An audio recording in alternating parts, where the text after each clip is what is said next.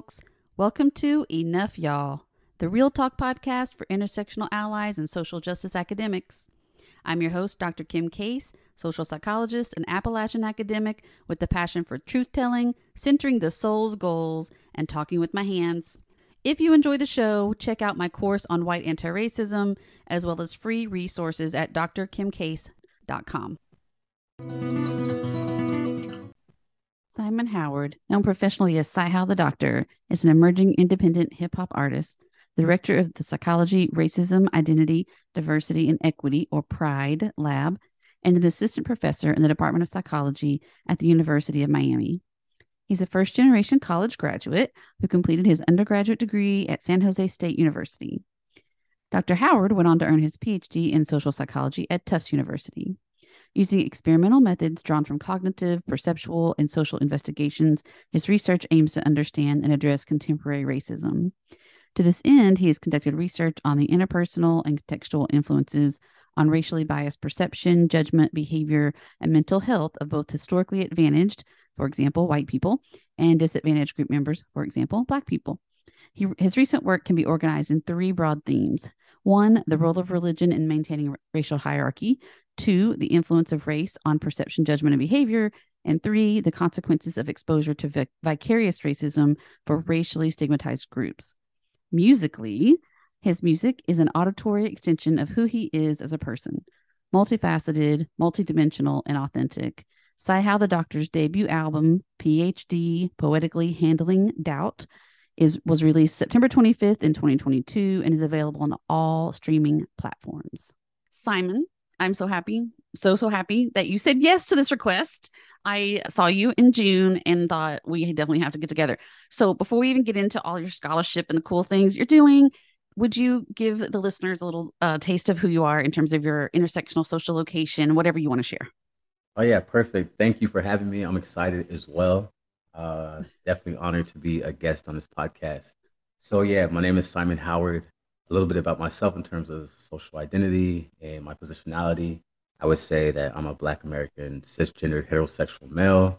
I also identify often as a Pan-African, and I do that because ideologically, that's where I think I'm aligned. And what that means, or if I break that down a little bit more, it's a political and cultural, I think, identification that basically just states or communicates that I think that there's a shared fate between all Black and African people across the diaspora, whether that be on the continent, whether that be in the US, whether that be throughout the islands, that although by no means are Black people a monolith, that we have a shared fate in the things that we experience, often tied to anti-Black racism and white supremacy, and that no matter what we do, where we are located, we have a shared fate. And so what we do in the US has implications and impacts on those who are in South Africa or Nigeria, that has ripple effects for those who might be in the UK, so on and so forth.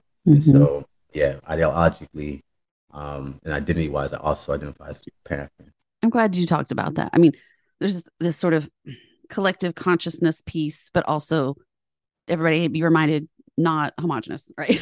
Right. As you said. Before, I wanted to talk to you about your research and scholarship, and I'm sure it goes beyond just that realm in your work, even in academic spaces and beyond. But going a little bit back, maybe like, what was your sort of original entree into research and scholarship? What were your main topics, like grad school, dissertation wise? Like, what was the first thing that you jumped into and started studying? I kind of want to get the background. Right. So we're going way back. Okay. The first, I'd say I've always been interested broadly in stereotyping, prejudice, discrimination as it ties to experiences of Black folks. Initially, however, when I started graduate school, I was working with Sam Summers. That was my advisor at Tufts University.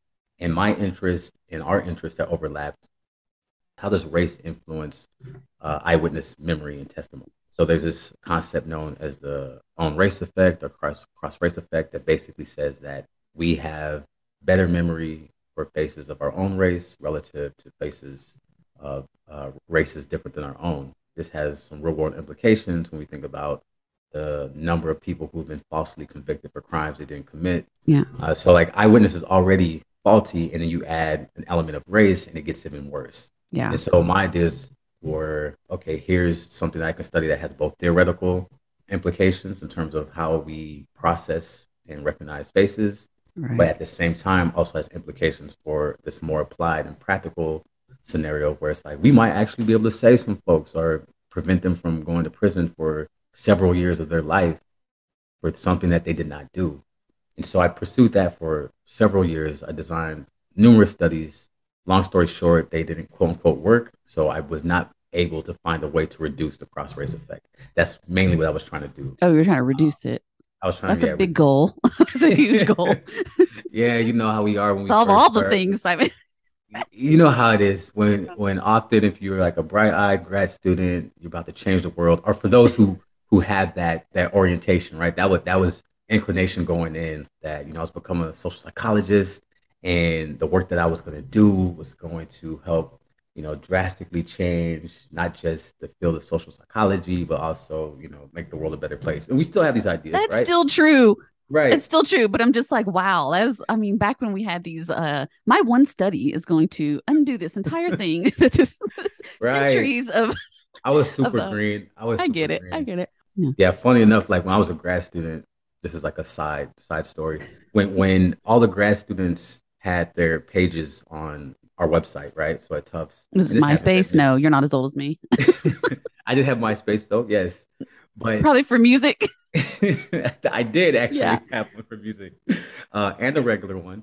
Um, but no, this was on our department website. So you Oh, know yeah. how we Oh, some departments feature their grad students, and we have our research interests and what we're interested in and future plans. Everybody else's future plans was, create some seminal research study, go on in the field, and make a name for myself in academia, go on and be a faculty member. Mine was start a revolution.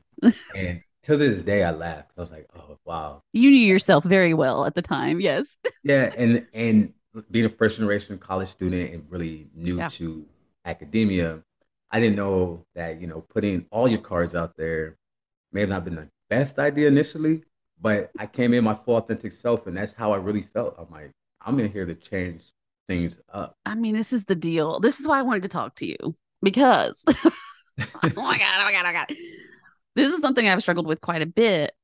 You didn't know that that would be a potential way for people to be like, maybe not so much choosing Simon for the thing because look at his webpage.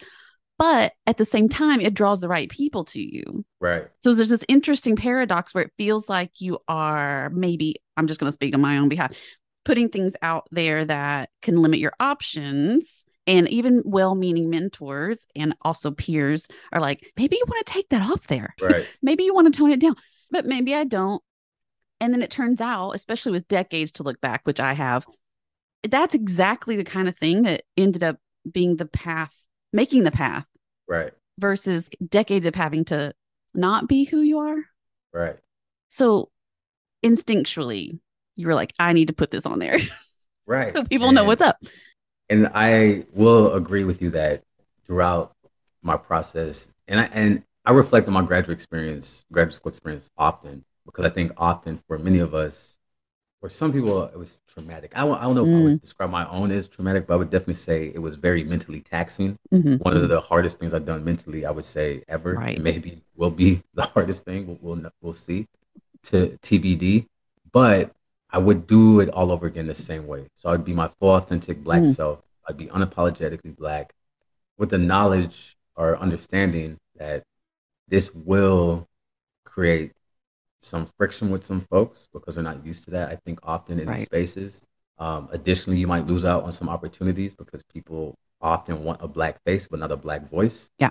And so there's those things that I think I was already aware that was going to happen, but it was probably a little more than I had expected. So I know this it was going to happen. But I will say this: what I loved about Sam Summers, and still to this day, he never tried to give me advice to stop being who I was. Mm-hmm. So there was never any conversations about you should take this down or Yeah. again, as I reflect on that more now, like where I'm at, I was like, okay, like I love the man even more because that's not everyone's experience with Right. their advisors. I think it was an important side path that Yeah. we just took because the people that I'm trying to support, I guess, with this podcast that I call social justice academics. These are constant sort of internal battles, and sometimes they're with external sources as well, right? So then I want to say this: what happened? What happened, and what brought about the avenue for you to start incorporating hip hop specifically into your scholarship? Was there a moment, or was this a gradual? Give us a little tour. Oh yes. So coming back now to the to the I think initial question or the question you asked previously. After all my failed studies Oh, with the cross race effect and trying to find ways to improve eyewitness memory, I then transitioned to focusing on research on the relationship between religiosity, specifically Christianity, and ways in which that maintains ideologies that maintain social hierarchy, specifically mm-hmm. more racism and white supremacy. So I was really focused on how people conceptualize religious deities, Mm-hmm. supernatural agents such as Jesus and God, and if that was related to attitudes that maintain racism, white Yeah. supremacy. That's what I started transitioning to doing during my like second half Okay. of my graduate school experience, and that's still what I do often today. Like that's one of my main lines of research. Mm-hmm. However, with the hip hop, I've always been interested in hip hop. As a fan of hip hop music, Right. as someone who's been writing and rapping music since high school, it's always been something that I've been interested in. And while I was a grad student, the thing that I used most to sort of cope, right? Like, how do we cope with everything that we're juggling in graduate school, right? Self doubt, external, internal doubt, feelings of alienation, isolated, being the only Black grad student for several years. I turned to writing, writing like poetry, verses, so on and so forth. And that was a way in which that helped me, right? I was always interested. In fact, if you look at my dissertation, my acknowledgement page, right, it has the usual suspects, your advisor, your committee, your family, things like that, right? My grandmother, my partner at the time. But I also listed all these hip hop artists that That's helped me awesome. through the process, right? It's like, yeah, J. Cole, Nas, Dead Prez, those were some of the key folks that helped me get through grad school. And it's for real. Without them, I'm like, I don't know if I would have been able to deal with all the pressures.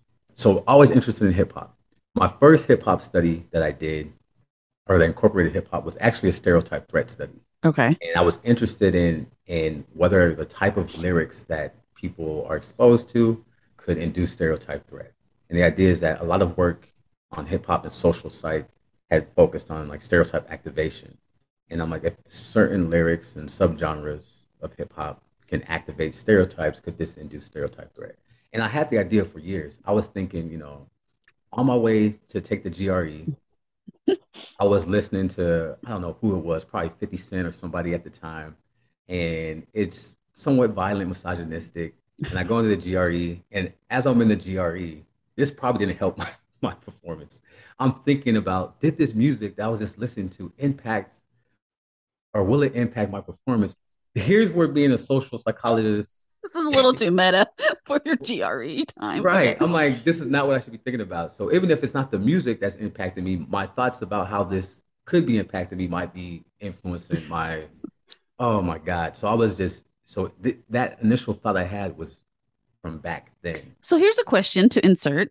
Yes. Did you have a thought like, oh, well, in grad school, this wouldn't be something I'd be allowed to study? Did it go out of your mind, or was it like, I need to suppress that because it wouldn't be considered legitimate scholarship? Or why didn't it become part of your Right. scholarship, maybe? I think that was part of it as well. At that time when I was thinking about that idea, Mm-hmm. I was very green and hadn't seen a lot of scholarship on hip hop at that time. Then as I got into grad school and transitioned, it just didn't seem like this was a topic not worthy of study. I would never frame it that way, but Right. from my perception of the academy in Yes. general, would Yes. people value this type of scholarship? I put it off, but I was focusing on this other work. And then as I was transitioning into the studies about religion, I was like, I need a side project that I'm super passionate about. And that's when I started collecting data on the stereotype threat study. And I was encouraged by Jessica Remedios, because part of the reason why I also wasn't going to do that study was I had to recruit Black men who were in college and at Tufts University. it's a very predominantly white institution, and then Black men on top of that, trying to recruit them at that institution when the overall Black population is 3%. And so it's very few. So it's difficult. Are you now, would you say now that this has become a stronger part of what you do? Yeah. So I will say, oh, you said teaching. Mm-hmm. So there's like two part answer coming. Okay. So so first, yes, as I said, like the hip hop aspect, I've always wanted to find ways. I have a couple studies that I've done where I've just been sitting on data. I think that's our story. We sit on data sometimes for a while. I'm like, if I had multiple me's to write all this data Uh-huh. up, my life would be a lot easier. Who's gonna figure out how to clone people? That's the next podcast. I mean, the But problem is then every single Simon would still be doing way much for each Simon. So it would still be a problem. you're right, because Mm-hmm. we still be sitting on more data. It'd just be more data to sit on That's versus right. writing. But yeah, so I have a few studies, and I wanted to shift the narrative a little bit because Mm-hmm. most of the work in psychology that has examined or looked at the influences of hip hop has been negative. Right. It's how is this influencing sexism? Does this impact people's interest in academic achievement? Negatively impacted. Right, negatively Uh-huh. impact academic achievement. Okay. My initial thought for the stereotype threat study actually was not to see if it induced stereotype threat. It was more, could this act as a buffer? Mm-hmm. Because the socially conscious hip hop music often is counter stereotypical, and could this be a buffer to stereotype threat? Also, because a lot of socially conscious hip hop affirms Black identity. So, with Mm-hmm. this affirmation, could this then be a shield to stereotype threat, which are studies I'm also going to be running soon. But I was like, let me see if this induces it first, and then I can show also this other narrative is that yes, it can induce stereotype threat, not because rap music created these stereotypes. These Right. stereotypes existed long Because of some before very deep conditioning that no hip one can hop, really avoid, right? right? And Yeah. and But can we have a protective factor? so socially Right. conscious hip hop content typically is a subgenre of rap where the content is focused more, or it can be focused more on political topics, affirming Black identity, versus the content focusing on materialism, Mm-hmm. sex, drug use, so on and so forth. Yeah. Collective action, even hope, Yes, hope and collective action, justice. hope, Mm-hmm. social justice oriented. So that's socially conscious.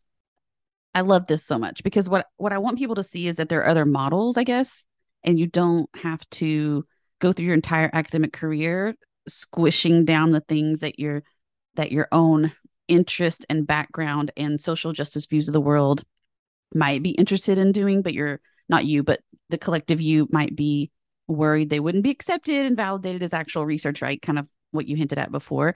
So Right. this is really helpful. Part of what we're talking about is how do you bring your full self to the academic job and the academic Yes. career, and so that you don't have to have separate selves, and it's a little bit more of an integration, right, of these spaces and not having to do quite so much performance management. And I mean, there still Yes. is that. It's always going to be there, no joke. But bringing your full self to your scholarship and teaching, you know what it is really, though? Really bringing your full self into your teaching. And that means bringing in the social justice, various topics, but also like for each of us, what we know from our own people, I guess, is what I'd like to say. And not having to keep that separate is what I would call the soul's work, Right. and bringing that to students so that students can feel like, oh, this is also my space, right? From what I can tell, hip hop studies seems to be connected to your soul's work. So I did want to give you a chance to say if there's any connection with your teaching. Right. Yeah. So I definitely agree. As I said, it's always been a major part, I would say, of my life or throughout my academic journey.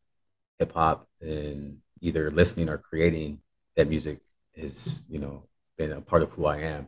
And so trying to think about how I could bring that into the classroom, especially given that I'm like social justice oriented and hip hop has a deep history of being the voice of the voiceless, right? Mm-hmm. So it's been very tied and connected to a voice of trying to challenge oppression. Yeah. And so I I'm fortunate enough to teach classes like the psychology of racism, psychology of prejudice. And so what I've been trying to do is like, well, how can I incorporate this music and music in general, not just hip hop, Mm-hmm. but one of my, like I said, biggest influences is hip hop, but other forms of music into uh, teaching. And so when I've started teaching psychology of racism, one of the assignments that I have is having students create playlists, a psychology of racism playlist that Nice. speaks on topics that we discuss in during the semester, right? Mm-hmm. And it can be anything, but they have to communicate and articulate how is this song related to these theories or concepts that we've been discussing. Mm-hmm. Um, and you know, first time I tried this, I was not knowing what to expect, but the students blew me out of the water. I'm like, wow, because this the level of sophistication Mm. where I'm like, okay, I like sat back. I'm like, I'm doing something right because Meanwhile, I'm you just re- wanted them to find good songs for you to listen to. right. I'm like, I need something new for my playlist, Right. So this is but gonna be my no, assignment. Yeah. but it was amazing in that the way that they were dissecting Yeah. songs and lyrics, and a lot of the songs were hip hop because again, given the genre, Mm-hmm. tied to social justice movements, change, collective action. But there were other songs as well from all genres that were included on these playlists. Right. And the way that they were tying and articulating how certain songs, for example, were like simple, right? So like Macklemore has a song on white privilege, how Right. they were talking about how that was connected to Jim Richardson's articles.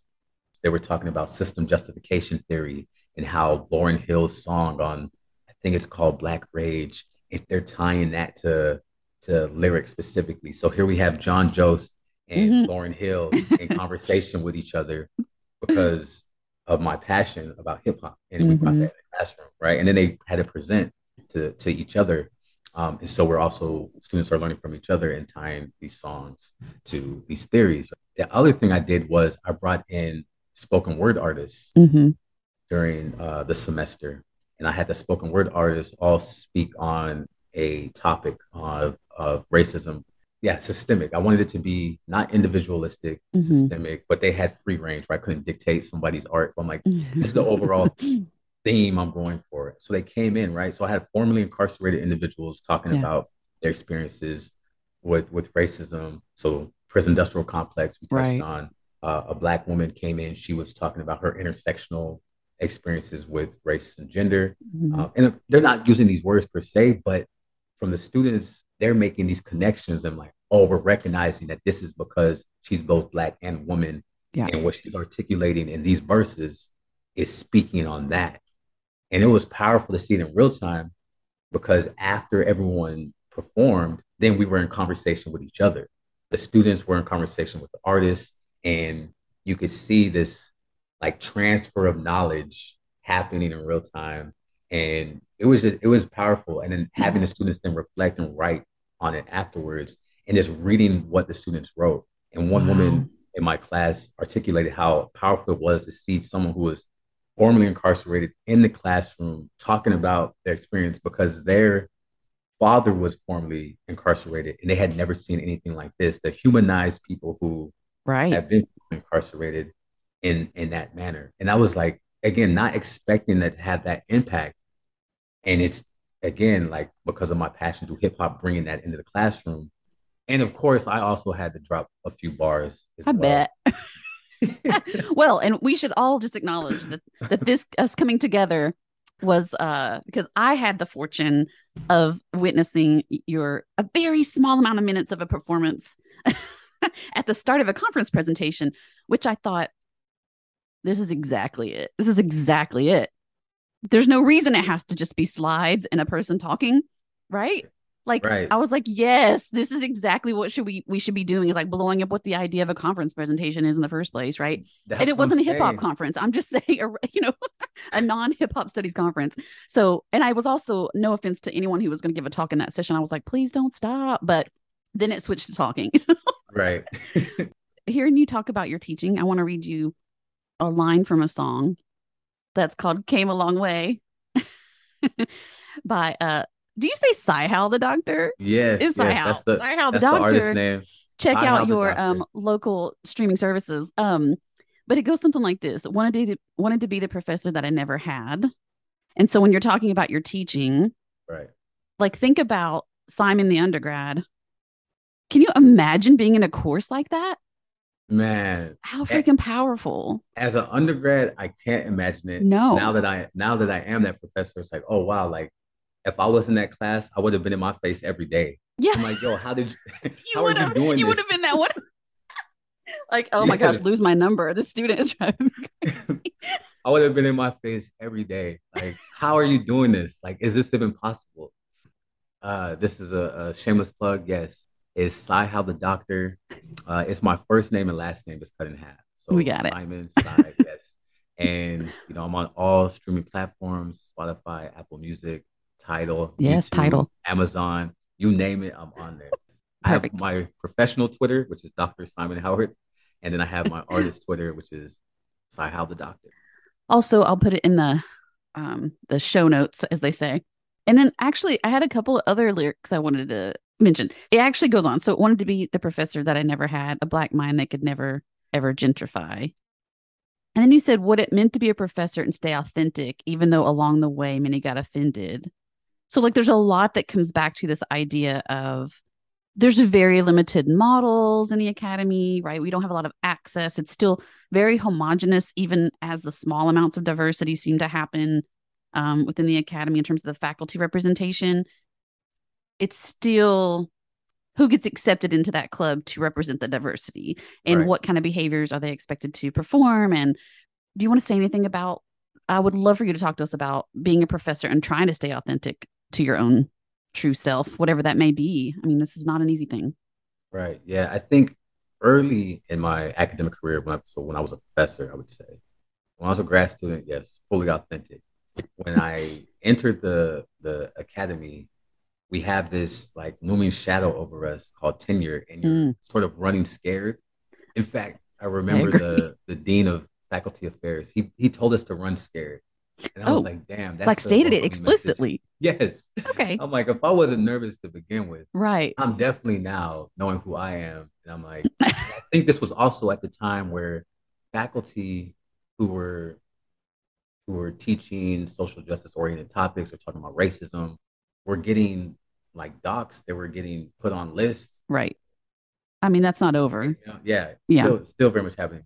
So at that time, it was like there was a lot happening. So I'm like, okay, what am I going to do? I know how I want to talk about these things in classrooms, even at classes that aren't psychology of racism. That's I'm right. still going to talk about some real ish when I'm in like social psych, when it's a bride. Like these, when we talk about conformity, I can talk about how there's these theories of conformity that when we talk about good cops or bad cops, how the result is the same, and that doesn't necessarily matter if they're conforming To to the norms of the the culture. norms. Yeah, Right. right. So I was like, I was bringing those things in.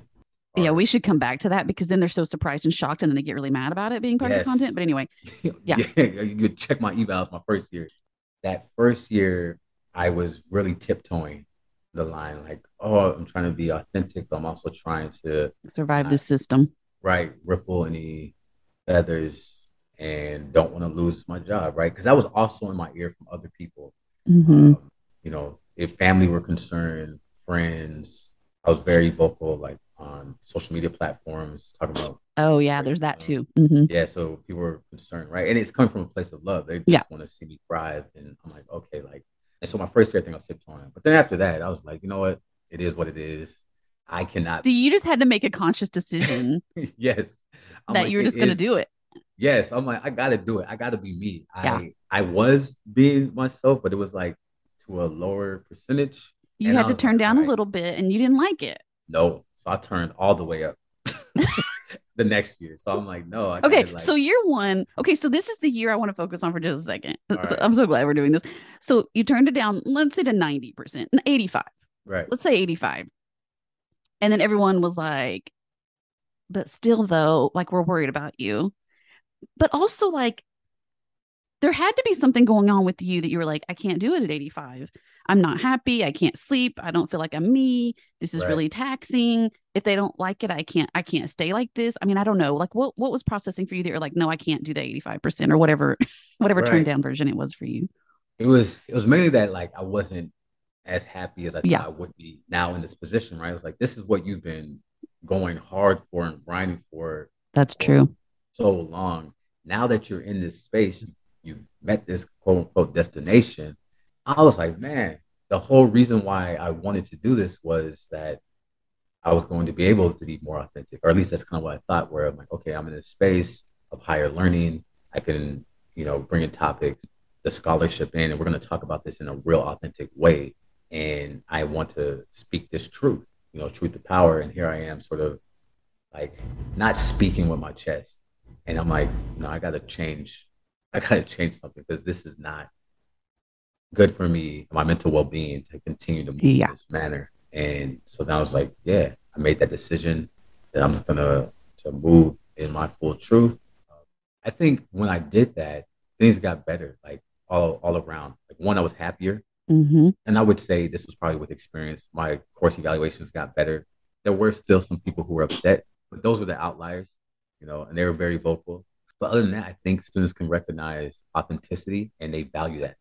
If they know you're coming with your full authentic self and you're passionate about what you are teaching, Yeah. then I think that's what they respond most to. What seems to be lost among the people who may see what's happening and think it's too far outside the box or it's going to cause too much disruption or people are going to be upset. There's this whole, there's a really much bigger group of students whose lives are being transformed by not only making these new connections and like having this whole other cognitive and learning experience, but also sort of if we're talking about caring about equity and sense of belonging and the academy being a place where students from all kinds of racial and ethnic and cultural backgrounds want to be and thrive, then we Right. have to be doing the kind of work you're doing in the class. Right. I think about that too, where we often talk about diversity. As Right. long as it doesn't change anything. Right. That's true. And we talk about inclusion, but I was like, all right, we talk about it in this way, but what does that actually look like? And I'm like, that looks like a professor like me doing what I'm doing, Yep. not just again, like I said, like a black face in these spaces where Right. it's like, oh yeah, this is diversity, but as you said, who gets access to these spaces? Who's being allowed into the space? Mm-hmm. And I'm like, well, if you ain't allowing me in this space, I'm about to kick myself into this space, kick the door open for now, and we here. And I feel like there's other folks as well who has a similar mentality or same like thought process where it's like, yeah, we need wider representation, not just what fits the mold of how they're defining this diversity and who's Yeah. allowed in. So maybe we need to, I mean, it's a lot of times it's about the framing Right. and representation is important, but it's more behavioral, right? It's Yeah. representation with the behavioral change of how we operate, what the kinds of things we study, the kinds of voices that are brought through is beyond diversity, right? It's about the counter narratives and, even your perspective on like how could our particular discipline study rap and hip hop. Well, it could be completely opposite of what's been done so far in Right. terms of thinking about what the questions that are being asked in the first place, right? That is why we need people who are going to ask critical questions about power, not just show up and be on the committee and be the person they can put on the website, right? Right. It's got to be a whole other level of thing. But I don't know that institutions haven't recognized yet that that's what moving forward looks like. I don't know if they ever will. What do you want the academy to know about hip hop? Oh, that's a great question. I would say that it's a transformative musical genre. Um, Relative to many other genres, it's still in its infancy. So I think there's a lot that can be done. Mm-hmm. Um, I'm focusing a lot on the way in which hip hop can influence collective action, intentions, and behavior, and be used as a vehicle for social change.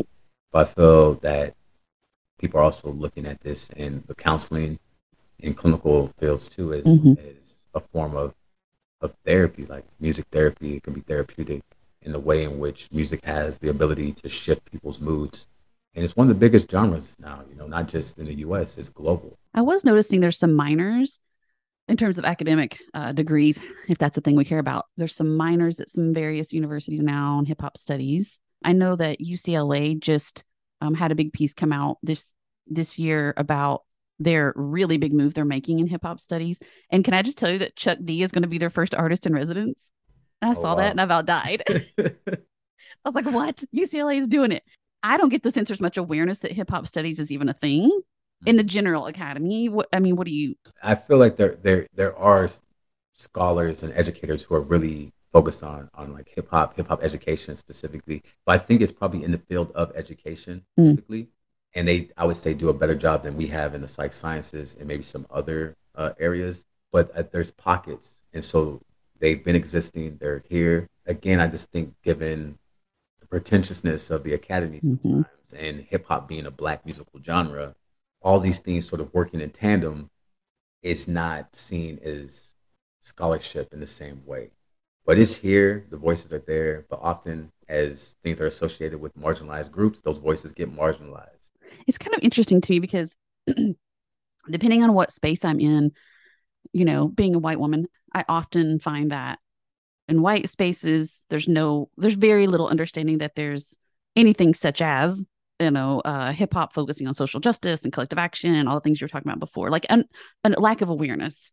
Because what do we have access to? Like when we're a super segregated society, it's probably, like I said, what's being played. Does anyone listen to the radio? Anyway, so I don't even know if that's a thing anymore, but it's a certain sub very thin slice of music, right? That gets put out into the universe for the masses to hear, except that now we have other ways to access music. So that's helping.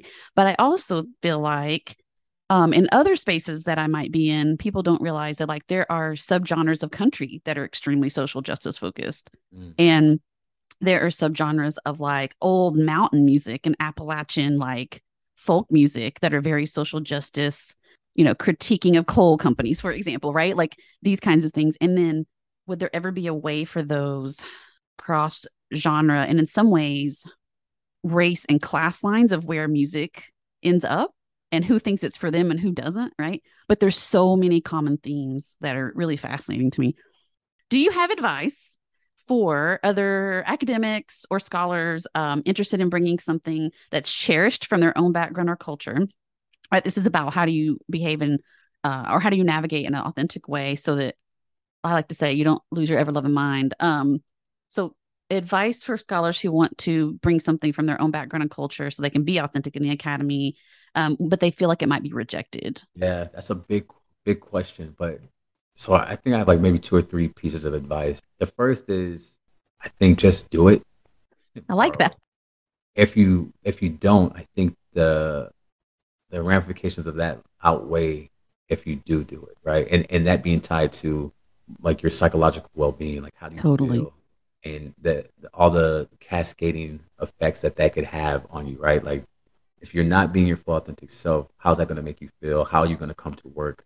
Will you be hmm will you find joy in what you're doing? And chances are no, and those are going to have longer lasting impacts. If you're not your full authentic self, or you're not happy with what you're doing, or as happy as you can be, then you're gonna maybe become depressed. The second thing is when you are doing these things, I would say, and I say this for most things, build a support village. Oh my gosh, yes. If you're not supported in your immediate environment, it may not even be that you're not supported. It could just be that you might be apprehensive to building with folks that are right in your immediate environment, and maybe hmm that will change over time. But initially, sometimes you're sort of trying to get a feel of the environment that you're in first. But if you can build outside, you have people to lean on, then you can talk through these ideas that you might be having, or you can voice some of your frustrations with what you're experiencing in your current context. And so if you have those people, right, and it's sometimes hard to develop that and it takes time, but if you can work on that and be proactive at finding a village, then you have people to turn to theoretically for like your entire life in the Yeah. academy. Then they're probably going through similar things that you're going to be going through over time. And these things never, from what I gather, they don't necessarily go away. It just the longer that you're in the academy, they manifest into something different, right? Different ways. Yeah. Right. So it's still here in some way or fashion, but now you're dealing with it at a different stage in your career, and it looks a little different, but it's the same root at the end of the day. So That's yeah, really definitely true. build it with the right people. I feel like you can get through anything. And they will need you and you will need them, and it will never be It's a untrue. reciprocal relationship, right? Right. Very true. um, Well, I mean, you have to come to the point where you know that it's not sustainable. Right. Back to your first point and what you said you did for a year, and you're like, this can't work. We're trying to save people that year Right. or many, many years, right? I have more colleagues than I would like to have that spent 10, 15 years in the misery portion Mm-hmm. and then finally like I can't. And I will say this, you mentioned mental health. I get literally physical symptoms Mm. that are True. manifestations of trying to like silence or be less. I think it's probably got even more consequences than we realize long term Right. for people. There are plenty of people who are like, the academy is literally killing us. Right. I'm not the one, but I can't disagree with it as a concept, right? So Hal the doctor, follow Yeah. him everywhere. I appreciate you. This is the kind of conversation that more academics need to be having, I feel like. And so you just keep being generous with your time is amazing. Thank you for having me. This was a great opportunity. You know how us academics are. When you get us talking, we love to talk. So Yeah, thanks we for didn't the have any problem opportunity to doing talk. that. Problem is shutting us up. That's I the know. problem. Thank you for listening to this episode of Enough, y'all.